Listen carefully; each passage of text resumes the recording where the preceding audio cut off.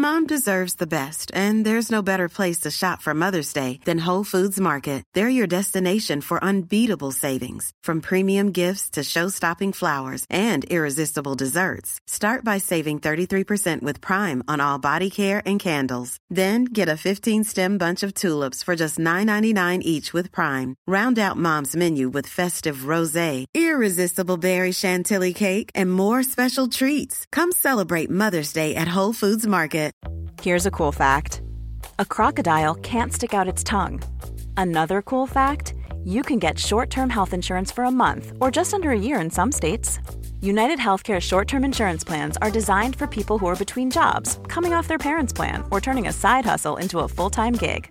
Underwritten by Golden Rule Insurance Company, they offer flexible, budget-friendly coverage with access to a nationwide network of doctors and hospitals. Get more cool facts about United Healthcare short-term plans at uh1.com.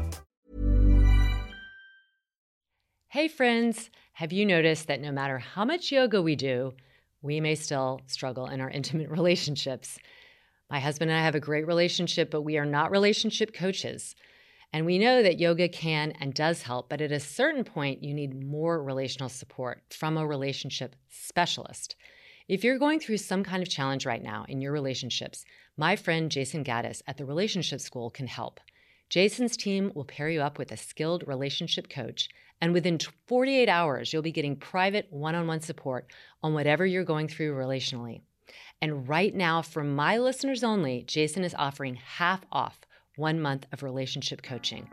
Head over to relationshipschool.com/Laura to get the deal and watch your relationships improve.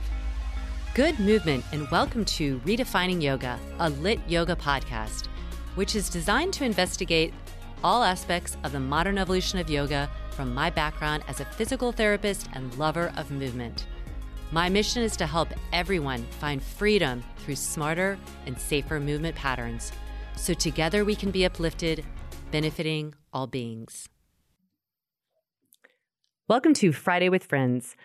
Today I have Madhur Nan with me.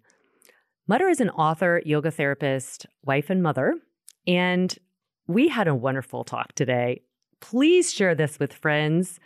Buckle in for this conversation because Madhur has specialized in how to bring less stress into your life and specifically into your mind. She wrote the book, Stressless Brain. She grew up on an ashram, and I was so excited to ask her about that experience because most of us didn't grow up on an ashram.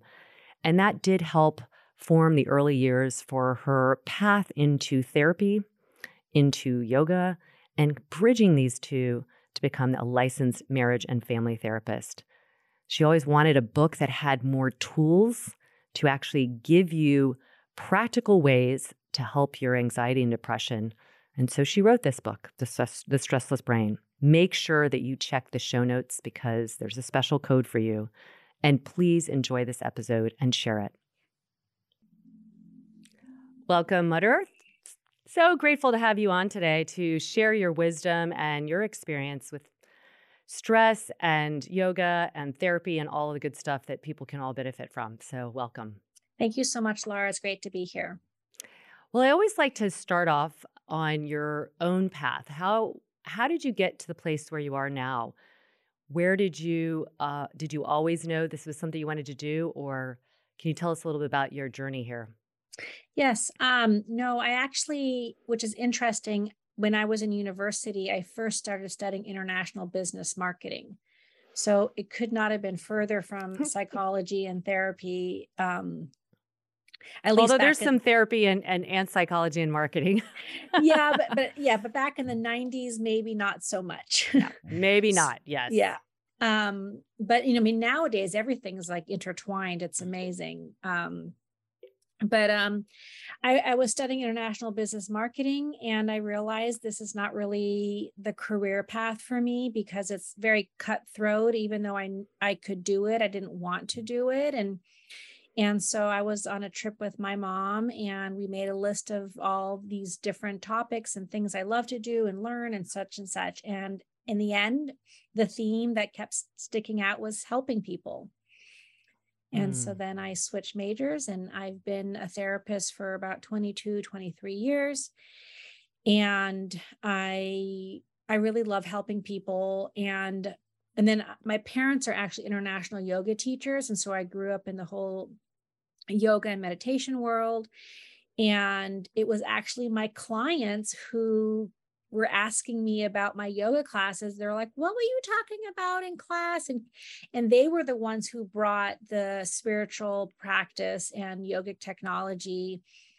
They're the ones that asked me to bring it into the therapy modality and such. And then it just birthed from there. And so the two have been interweaving and have ebbed and flowed for many years. And here I am. Here you are. So I'm curious, growing up with parents like that, did you resist at all and want to go the other direction and not have yoga as a part of your life? Or did you always love it and accept it? Or were you kind of a little bit neutral at the beginning? No, actually in the beginning, I really loved growing up in an ashram and having parents that had who were always teaching, and I didn't always like sharing my parents with everybody, and so that was tough. But I had a lot of aunties and uncles and people who really cared about me, and I actually talk about this in my book. When I couldn't sleep at night, I would take my blanket and go into my mom's yoga class, and I would whisper in her ear to say, can you please do a chanting meditation so that I can sleep? And I'd fall asleep, and my dad would carry me back to my room. And so when I was young, I really felt comfortable and enjoyed the lifestyle and being with my parents.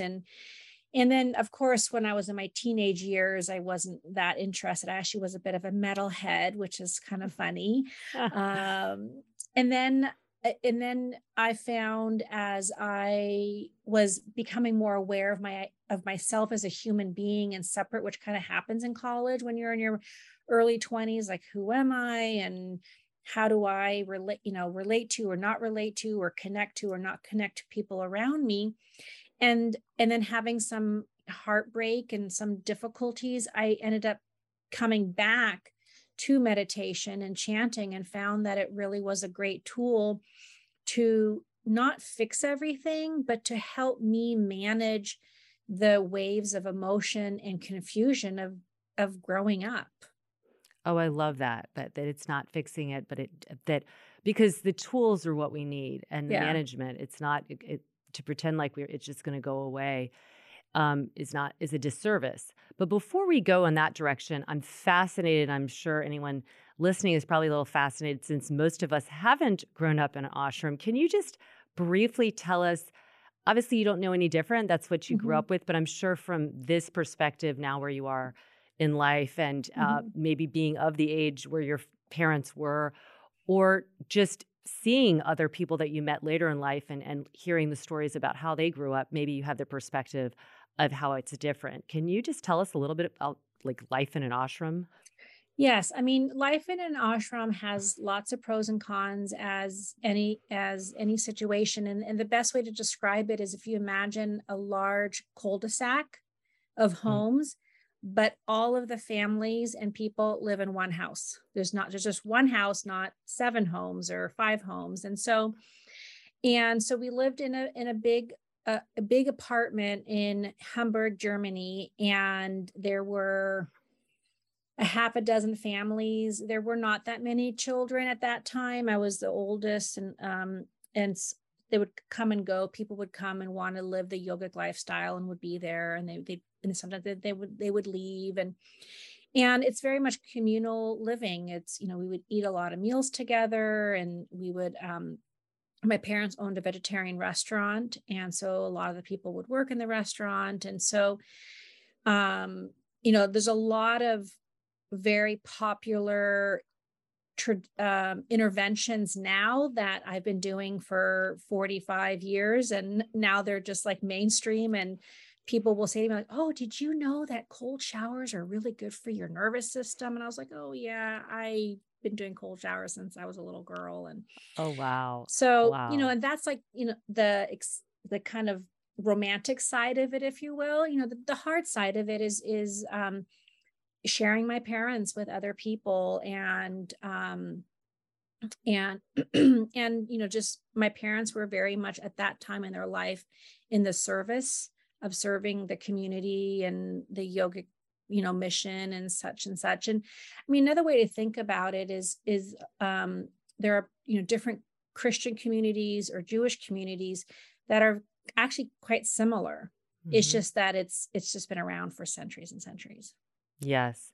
Was it interesting for you going through school for therapy? I'm sure that you have to do a lot of your own internal work and examining that, and just examining that feeling of maybe not having your parents always as close as you wanted. And did that manifest in any way for you besides just that memory of that you didn't like to share them?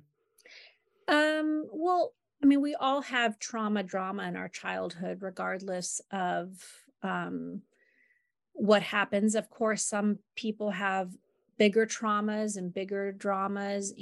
But, I often share with my clients that there's three primary things that children all need, and that's unconditional love, to feel heard, and to feel seen. And rarely do we get all three of them. And so, like everyone else, like while I was going through my master's program, that there was a lot of really looking at how I relate to my parents and what it felt like. And, there's one of my themes was abandonment. And I felt very loved, but I didn't always feel seen and heard. And I tried to rebel, or did rebel like everyone else, and my parents pushed back. And so there is that piece of really trying to find yourself and hear your own self, which interestingly is even hard to do for ourselves. Oh, yes, it is. And I'm sure some of it becomes really intertwined and fuzzy. Like, what is, how do we separate the things that we needed earlier that we might have not even been aware we weren't getting, and how that plays out with what our needs are now? Like, what informs which? They both have to, there's probably a conversation. And I'm sure that all of this has prepared you for parenthood in a way of, knowing that. What are some, just before we dive into the other things you do, Sure. I know that you are a family therapist for the moms and dads and parents out there. What are to really kind of make sure that you're, as much as possible, touching on those three pillars? What are some tips that you have? Well, I think that first thing first, no matter what we do as parents, we can try to be the best parents that we want to be.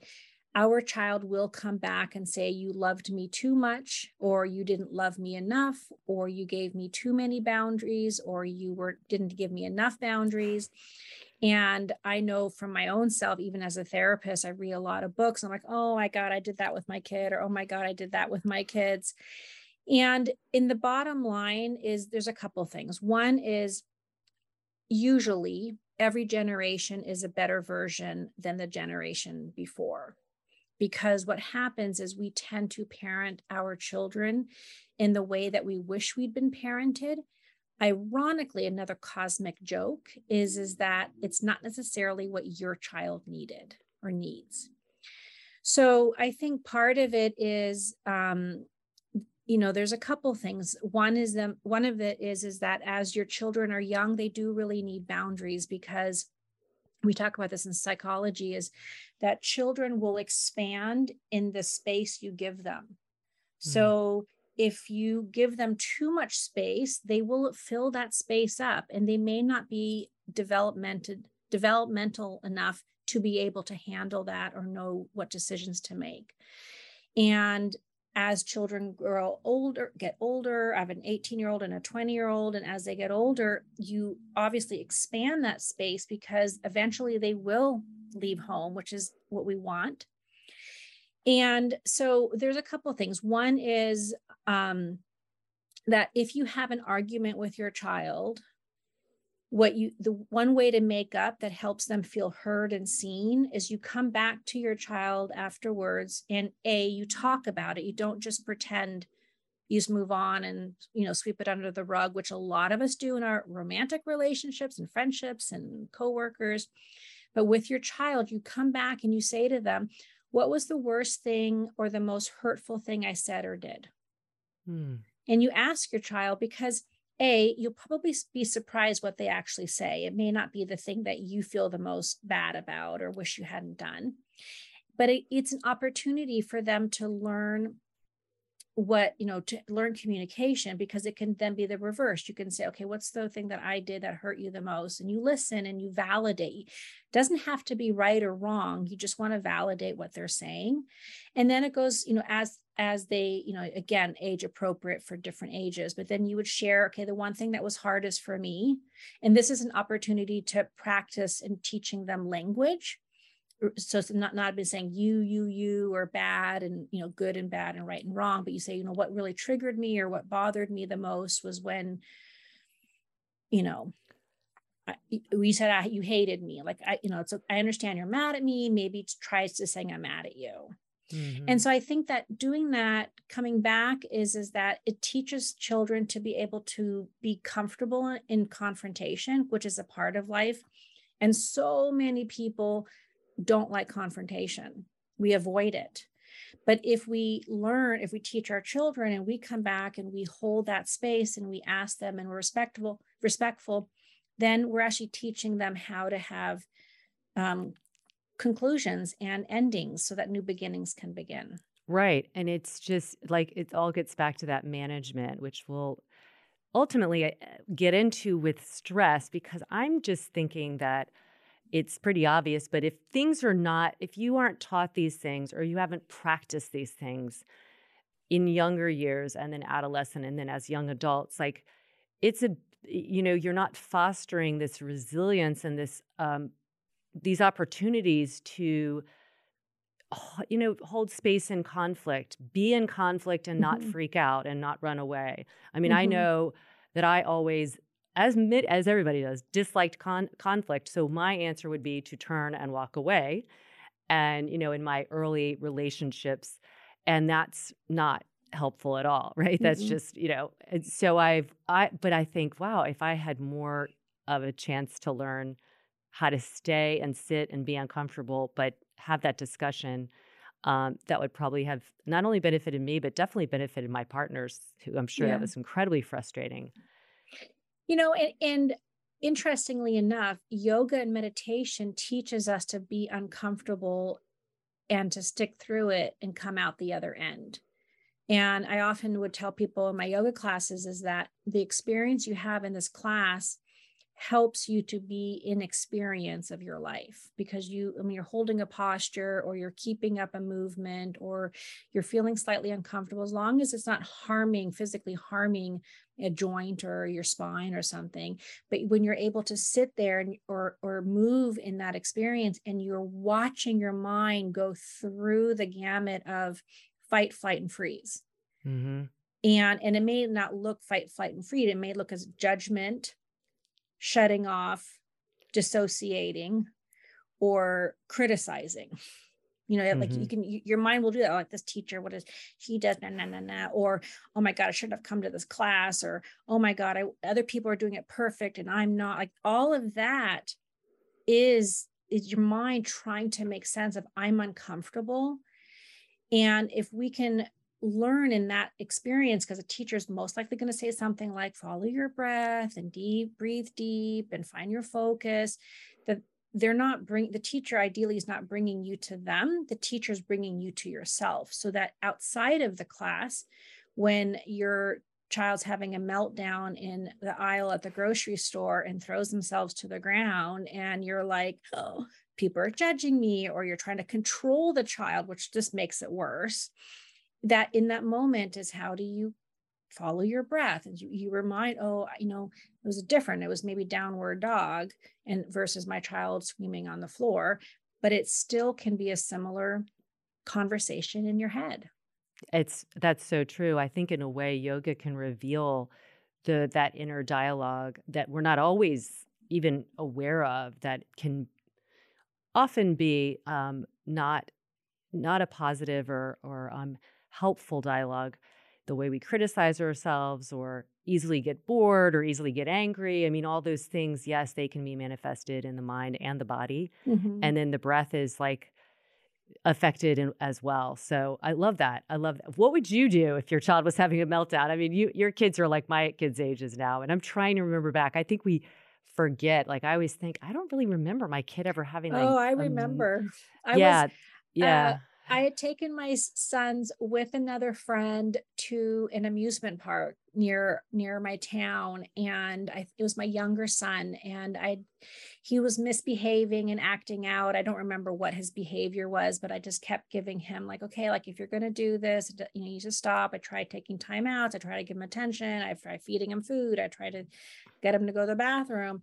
And he just kept acting out. And finally, I just said, we're done. Like, we're going. And I talked to the other mom, and she was going to watch my other son. And I took him by his hand, and we walked probably 30 something minutes all the way back to the car, kicking and screaming and hitting me and yelling. And I just had my head up high and just sing a happy song.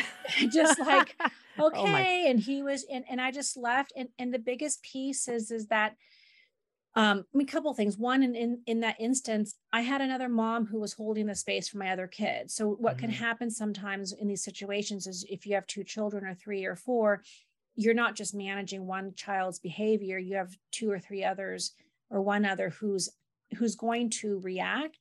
But in that instance, I just stayed with my breath. I had made the choice, and I had to follow through. And the other thing too is that I see this with parents sometimes, like, oh, my kid is, like they're bad or wrong, and why are they behaving this way? And it's like, they're kids. They don't know how to manage their emotions, and they don't understand their emotions, and they don't even understand that they're having emotions. And another tool I used to do all the time with my children is when they would start acting a certain way, I would say to them, okay, what do you need? Are you hungry? Are you tired? Do you need a hug, or do you have to poop? And I would just be, like I'd be washing the dishes, and the kids, like, how they would ram into you and bump their heads, and you're just like, okay, what do you need? Like, and part of that is you're teaching the child to self-soothe. And again, some people might say, oh, well, not food, but they may be low blood sugar. They may be tired. They may need physical affection. They may need to go have a BM. They might need to shift something inside of them, and they don't know. But often I hear parents say, like, what's wrong with you? Why are you doing that? They don't know. If they knew, they wouldn't be doing it.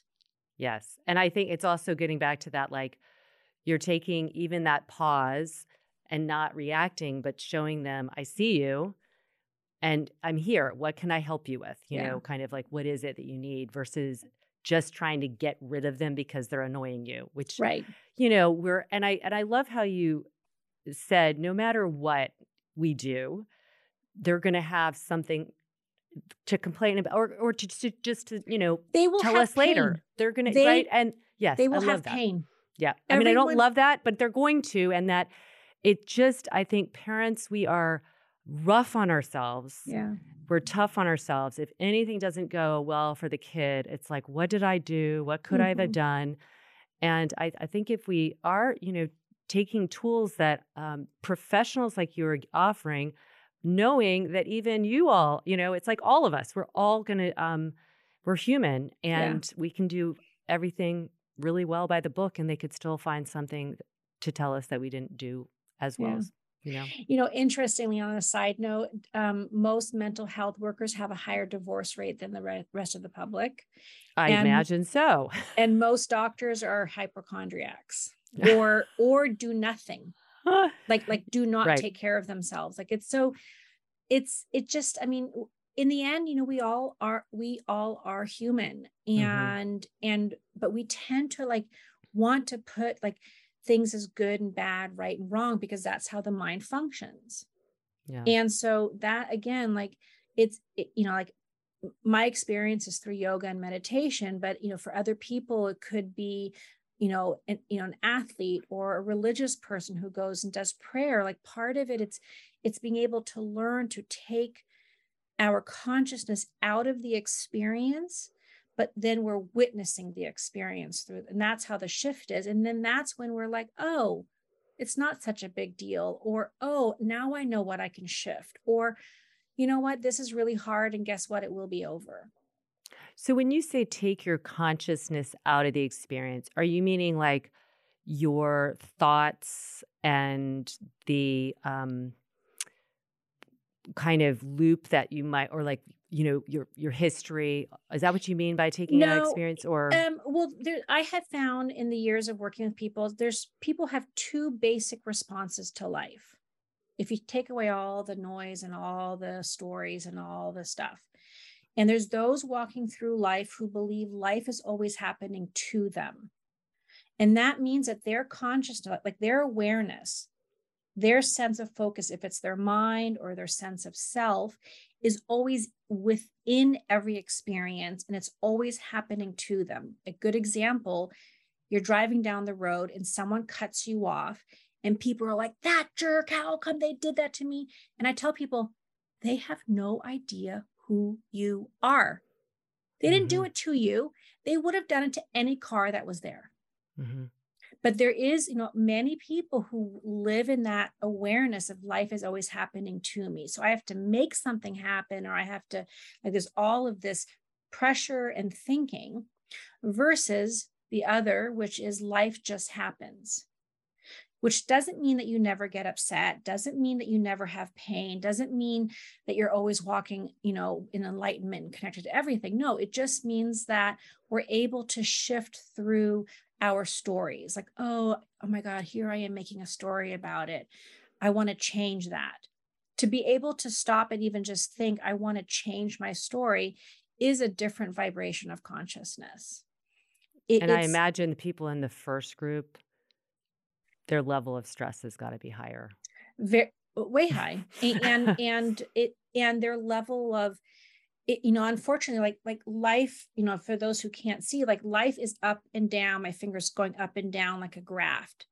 This is going to happen no matter what, but with more awareness and doing the tools that help us slow down, be able to take care of ourselves, be able to reflect, it spreads out those waves. So the highs might last a little bit longer, and then you kind of go down to a medium and you're there for a little bit, and then you might have a dip, but then you come back out, but it's spread out over maybe months versus hours or minutes.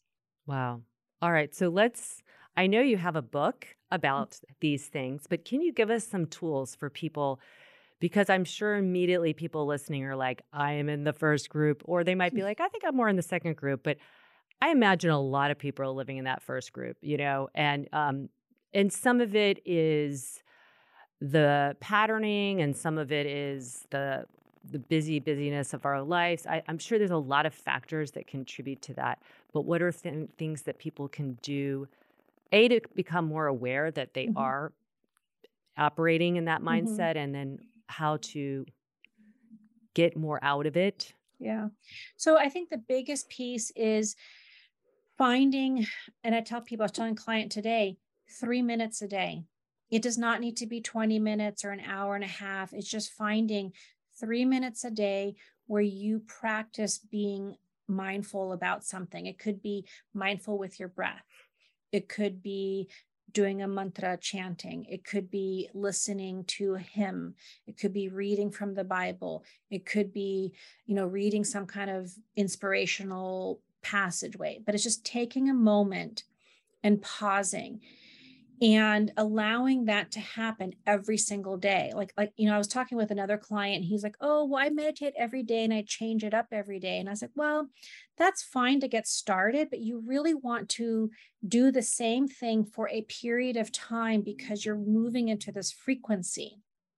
And the more you connect to the frequency, even just for 3 minutes, and science has found that 3 minutes of meditation actually lowers your blood pressure. And I've had people challenge that in some of my yoga classes, and they come back like, oh my God, it's true, it worked.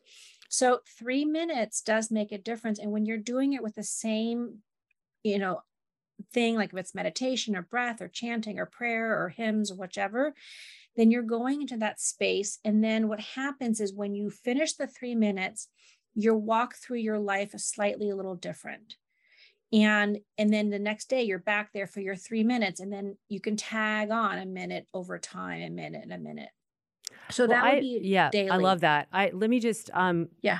kind of ask a little bit about that, because you were saying your client was doing different things, and you're saying, so for instance, if somebody was reading a verse or they were chanting something, it sounds like it would be beneficial to read the same thing or chant the same thing, so that repetition is creating more of a wiring of sorts to be able to, because I know I was trained in transcendental meditation, and I don't practice it really regularly, but I know when I'm having trouble sleeping, I just think of the mantra in my head, and it's like my body just goes, and poof. It's weird. It's because I practiced it pretty regularly for a while.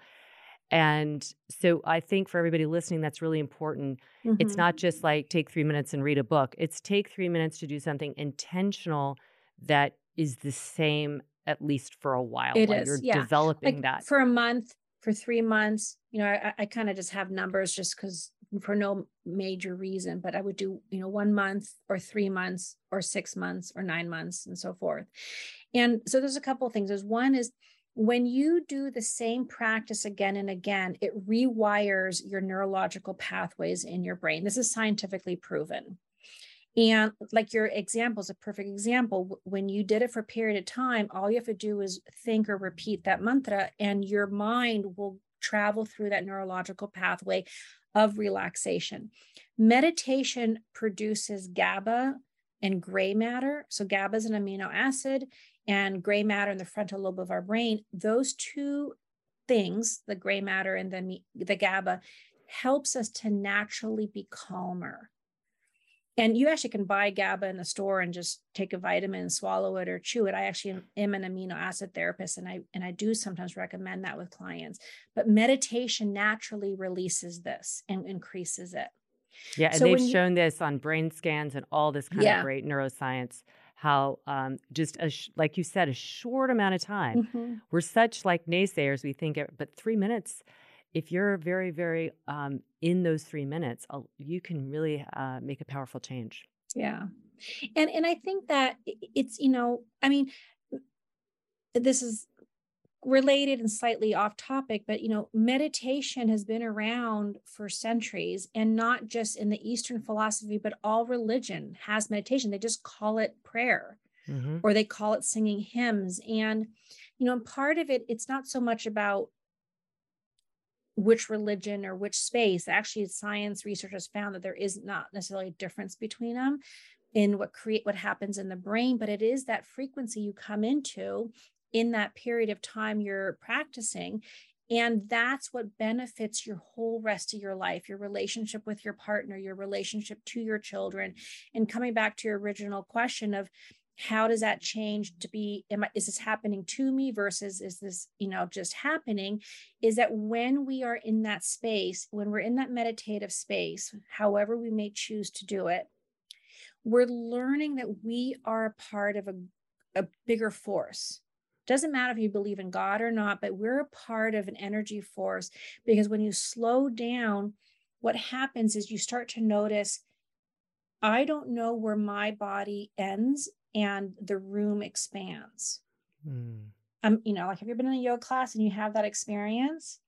Yeah, I've had that after just practicing on my own and coming up, sit to a seated position and feeling that just like I don't even feel my body. It just feels buzzy. It's that buzzy feeling of like, I'm just part of the air and part of, Right. Yeah. But then what we realize is I am a part of everything, but it's not necessarily happening to me.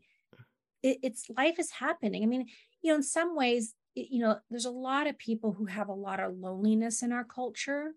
And so sometimes this idea of, it can happen to anyone. Someone may take it as like, oh, well, I don't matter and I'm alone. And it's like, well, no. And yes, I mean, we are alone, but we're also completely connected.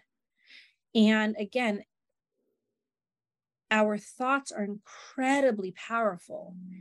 And so again, having a daily practice helps to do two things. This is what I love about chanting, more so than just breath meditations, is I have told people, and I teach this all the time, chanting meditations helps to change the space between your thoughts, and it helps to change the quality of your thoughts. You will still always have thoughts. Your brain cannot not think.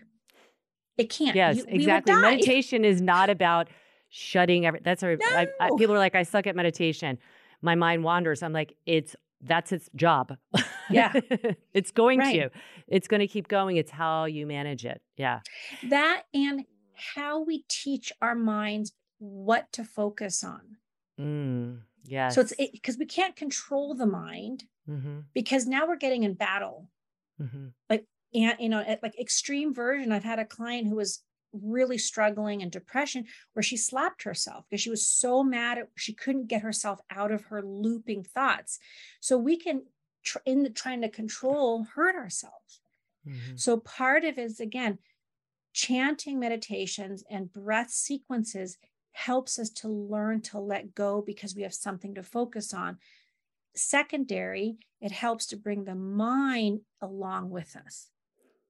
Okay, I would love to know some chants that you teach, and I know you have this in your book. Yeah. So everybody listening, that's going to be in the show notes. But can you share some of your favorite ones that you either do yourself or share with clients, and what about them makes them your favorites? Okay. So there's a couple that I have. So one is Ra, Ma, Da, Sa, Sa, Se, So, Hung. And these are just sound currents, and it's the energy of the earth, energy of the sun, energy of totality. It's just like a pulse.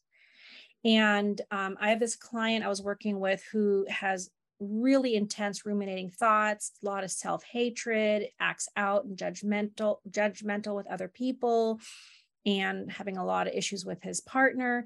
And I was saying to him, like, every time you have a negative thought, every time you start finding yourself ruminating, every time you start finding yourself criticizing someone else, I want you to chant Ra, Ma, Da, Sa, Sa, Se, So, Hung. And they take a big breath.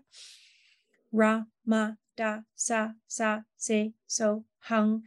And the next session I saw him, he's like, I'm chanting all the time. Well, good. You can't say anything. You can't say anything mean or angry. But he also noticed he was more relaxed. That's wonderful. Yeah. And so the thing that was free. That was just him and his mind and his voice. And sometimes it was out loud. Sometimes it was in his mind. And even his kid said once, like, Dada, are you muttering Rama? Because the child knows the chant. And he was like, yeah. Yeah, I am. But that's how I have a question. Learn. I know the answer, but I'm curious for you. So say somebody is like in a public space. Like, is there an advantage to also listening to that versus I know the vocalization is really helpful for stimulating the vagus nerve, which is very helpful for anxiety and getting us back into a parasympathetic state. So I know the mechanical and vibratory aspects of chanting, but can you also get that if you were to listen to it? It's different. I mean, you definitely will get an experience, but there is something about, I mean, the vagus nerve is stimulated by rhythm and patterns. So even if you're just like 1, 2, 3, 4, 5, 6, 7, 8, 1, 2, that, believe it or not, will stimulate the vagus nerve. But you can also do it with breath.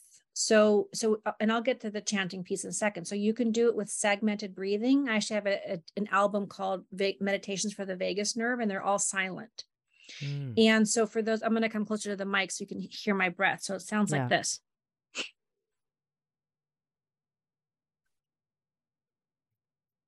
So I'm pulsing my inhale. So if you think about one breath in, it might take, like a short one would take maybe like 4 seconds or so, depending on people's breath pattern. but you're not doing a fluid inhale. You're breaking it into segments where so I did it extreme so that the listeners can hear it. So it's not a like sniff, it is. It's a sniff. Yeah. But you're not pumping your navel in and out. It's moving, because if you think about your lungs, you're filling your lungs 1/4, 2/4, 3/4, 4/4 full. Got Now it. you're exhaling. So that technique stimulates the vagus nerve. So the focus is on the sniffing versus the belly pumping. The belly will be secondary to that because it's a volume. Yeah. Right. And the pulsing stimulates the vagus nerve the same as singing. So you can be in public and you wouldn't do it that extreme. It just has to be a little bit. Yeah. Wow. That's wonderful. Like you could be in a meeting and no one's going to know what you're doing. They might be like, what's happening over there? Right. But you want to do it somewhat slow because, you want to, and you can do inhale 4, exhale 1. You can do inhale 2, exhale 4. You can do different variations. So that is a way to stimulate the vagus nerve without chanting and without, some people don't feel comfortable chanting. And then with chanting, again, listening to mantra or music that's uplifting will just naturally relax us because it's entertaining. It entertains the mind, not entertaining like movies or, No, so it's just not thinking on your ruminating thoughts. It's giving, it's like, oh, something else to focus on. Yes. Okay, so we've got the 3-minute covered. So it could be with, mantra. It could be with reading a verse. It could be with closing your eyes and breathing. What are some other recommendations?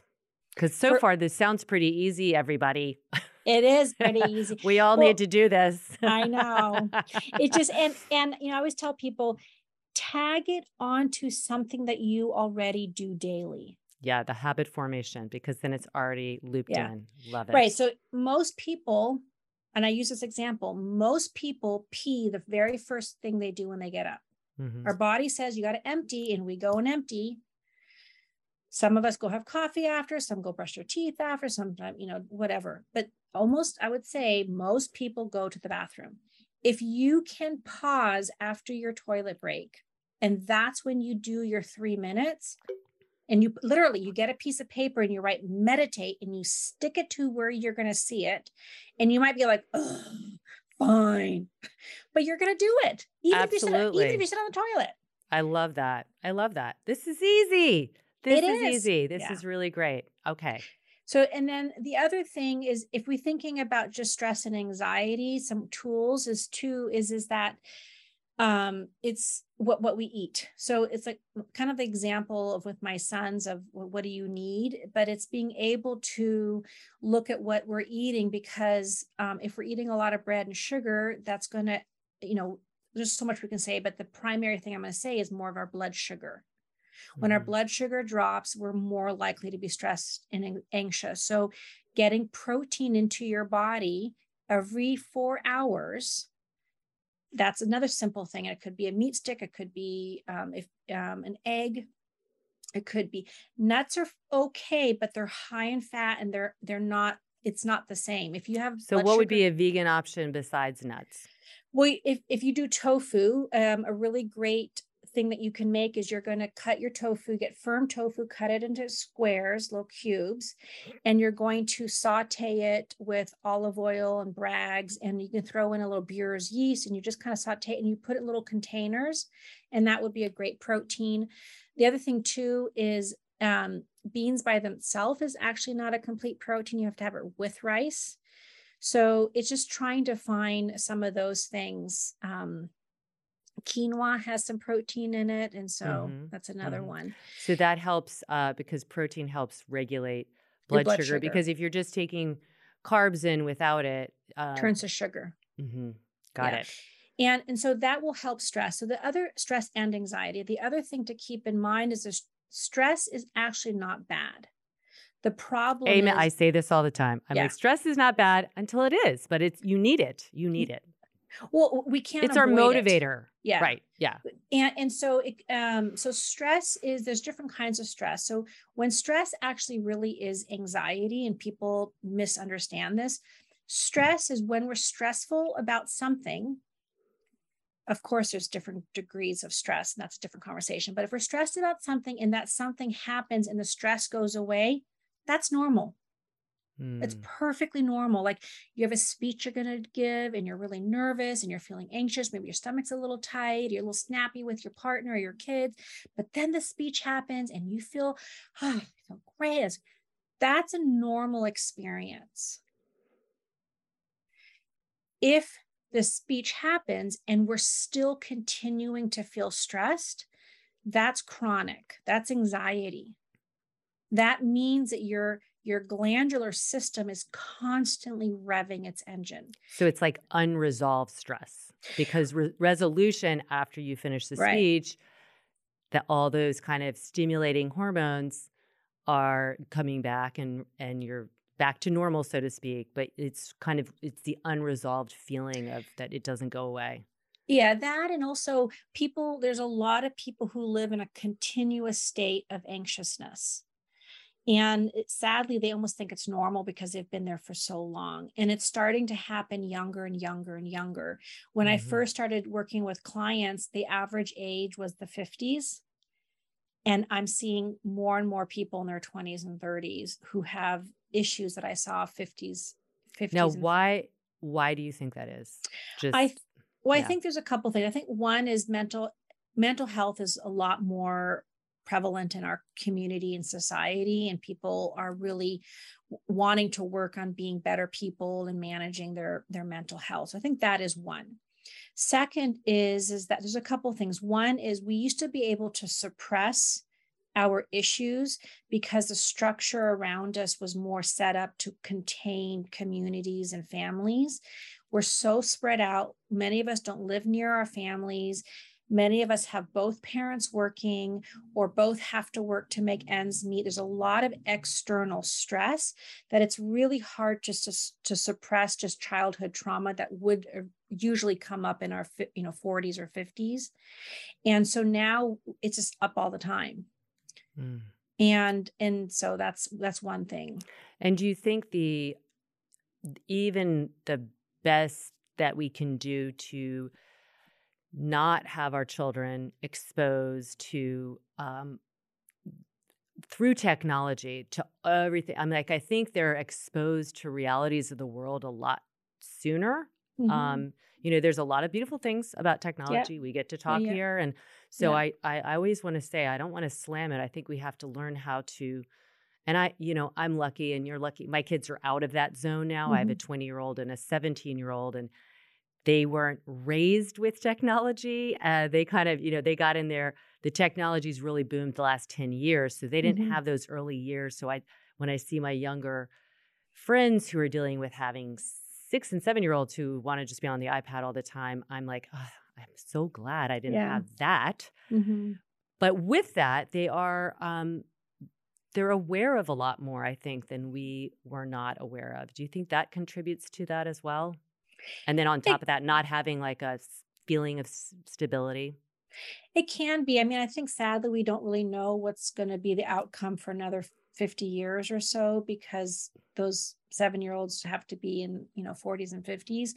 I think in general, the problem is overstimulation and not just having being bored.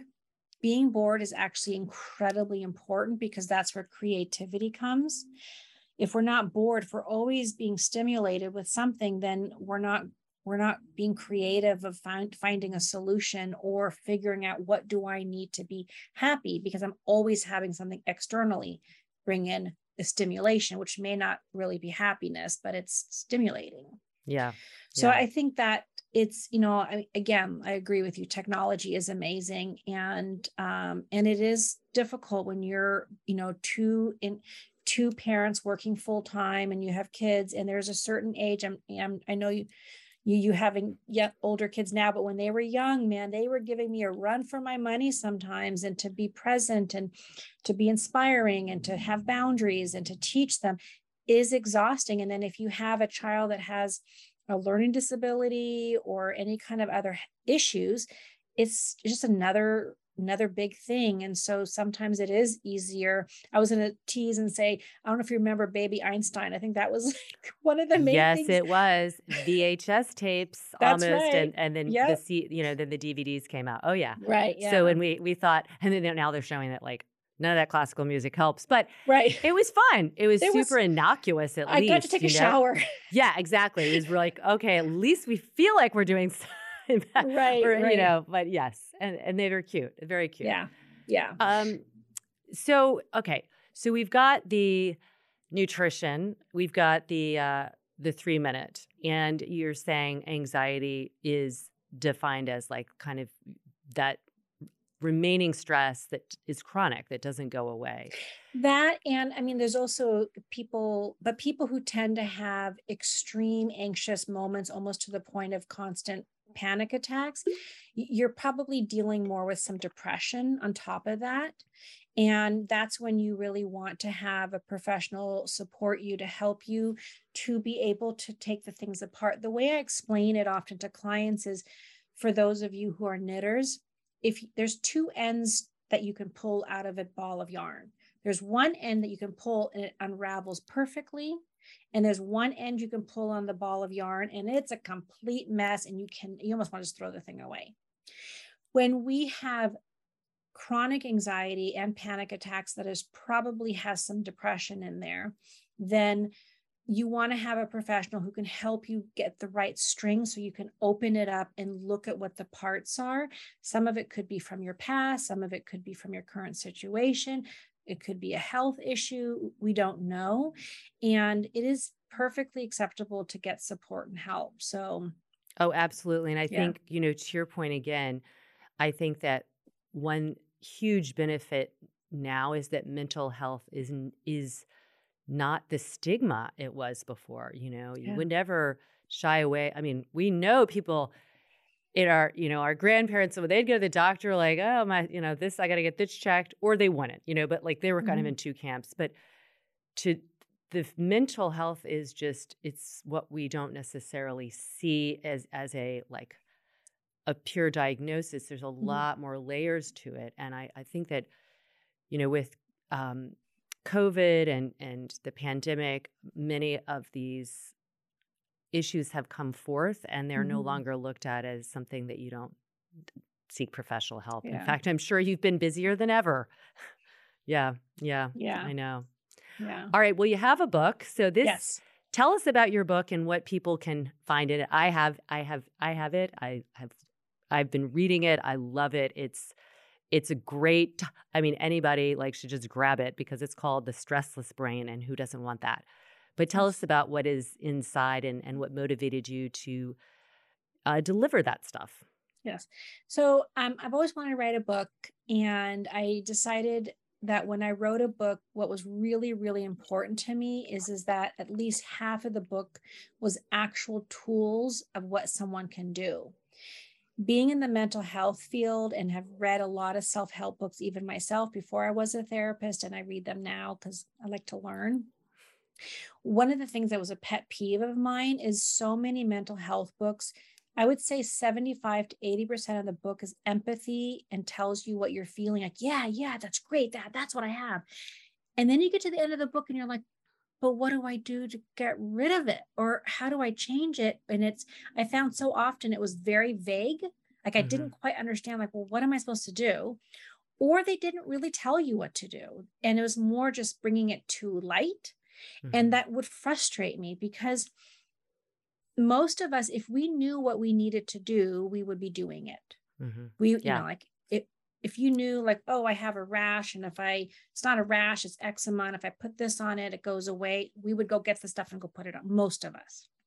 So when I'm like, okay, when I write a book, I really want to be chock full of actual tools that people can do. I love that. It's the, and now what, conundrum that, happens a lot. People get like, oh, I can relate to this. This is me. And then it's like, and now what? Yeah. What do I do about it? So Right. I'm so happy. Yeah. Yes. So, and so then what I decided is I wanted to write a book about stress and anxiety, and I wanted to bring in the meditation component, But for those of you who don't know me, even though I grew up in a very woo-woo spiritual world, I really love science, research, and psychology. And I don't just do something because someone told me. Mm-hmm. I'd like to back it up with, like research and psychology. So my book has quite a lot of research of why meditations work, why different kinds of meditations work, and science behind it, and psychology as well. And then it has a little bit about myself, just a tiny bit, just of how I got there. And then the other half of the book comes with 37 meditations, including digital downloads of music to each one. Each one has a mantra. Some is just listening and you do breath, and some is chanting along, and you get the free downloads with the book. It's incredible. And I have to tell you, I love that you said that about the science, because when I first picked it up and started reading it, I thought that you were a scientist. I really did. And then I'm like, wait. Yeah. So I appreciate that, because that's bridging these two worlds, which really blend well together. And it's, I think, for anyone who needs the science, it has it there. And anyone who needs more of the feeling stuff, it incorporates it all. So everyone check out Matter's wonderful book, The Stressless Brain. And also really quick, for those of you who are listening to the podcast the day it's live, I have a code that you can get a free book in the mail that I'll ship to you. Wow. Okay. So the code will be you'll give me the code and I'll give you the code and put in the show notes. And then there's another code for those who listen to it later. They can put it in, they get a free digital download. And the reason why I'm giving away my book is I'm actually writing a second edition. And so I have extras and I want to share them, and I'm happy to put them in the mail or a digital download. Oh, I love that. So everybody look, when this first launches, make sure you go and get that code. And either way, get this book. It's so helpful, and we can all do 3 minutes, people. Let's do it. Let's do it together, because the world needs all of us to show up with our best selves, knowing it's going to be messy, but that's okay. Yes. Thank you so much. It was a privilege to talk to you today. I really learned a lot and just so enjoyed this conversation. Thank you so much, Laura. I really enjoyed it as well. And for everybody out there, I hope you did. And as always, I'm pulling for you.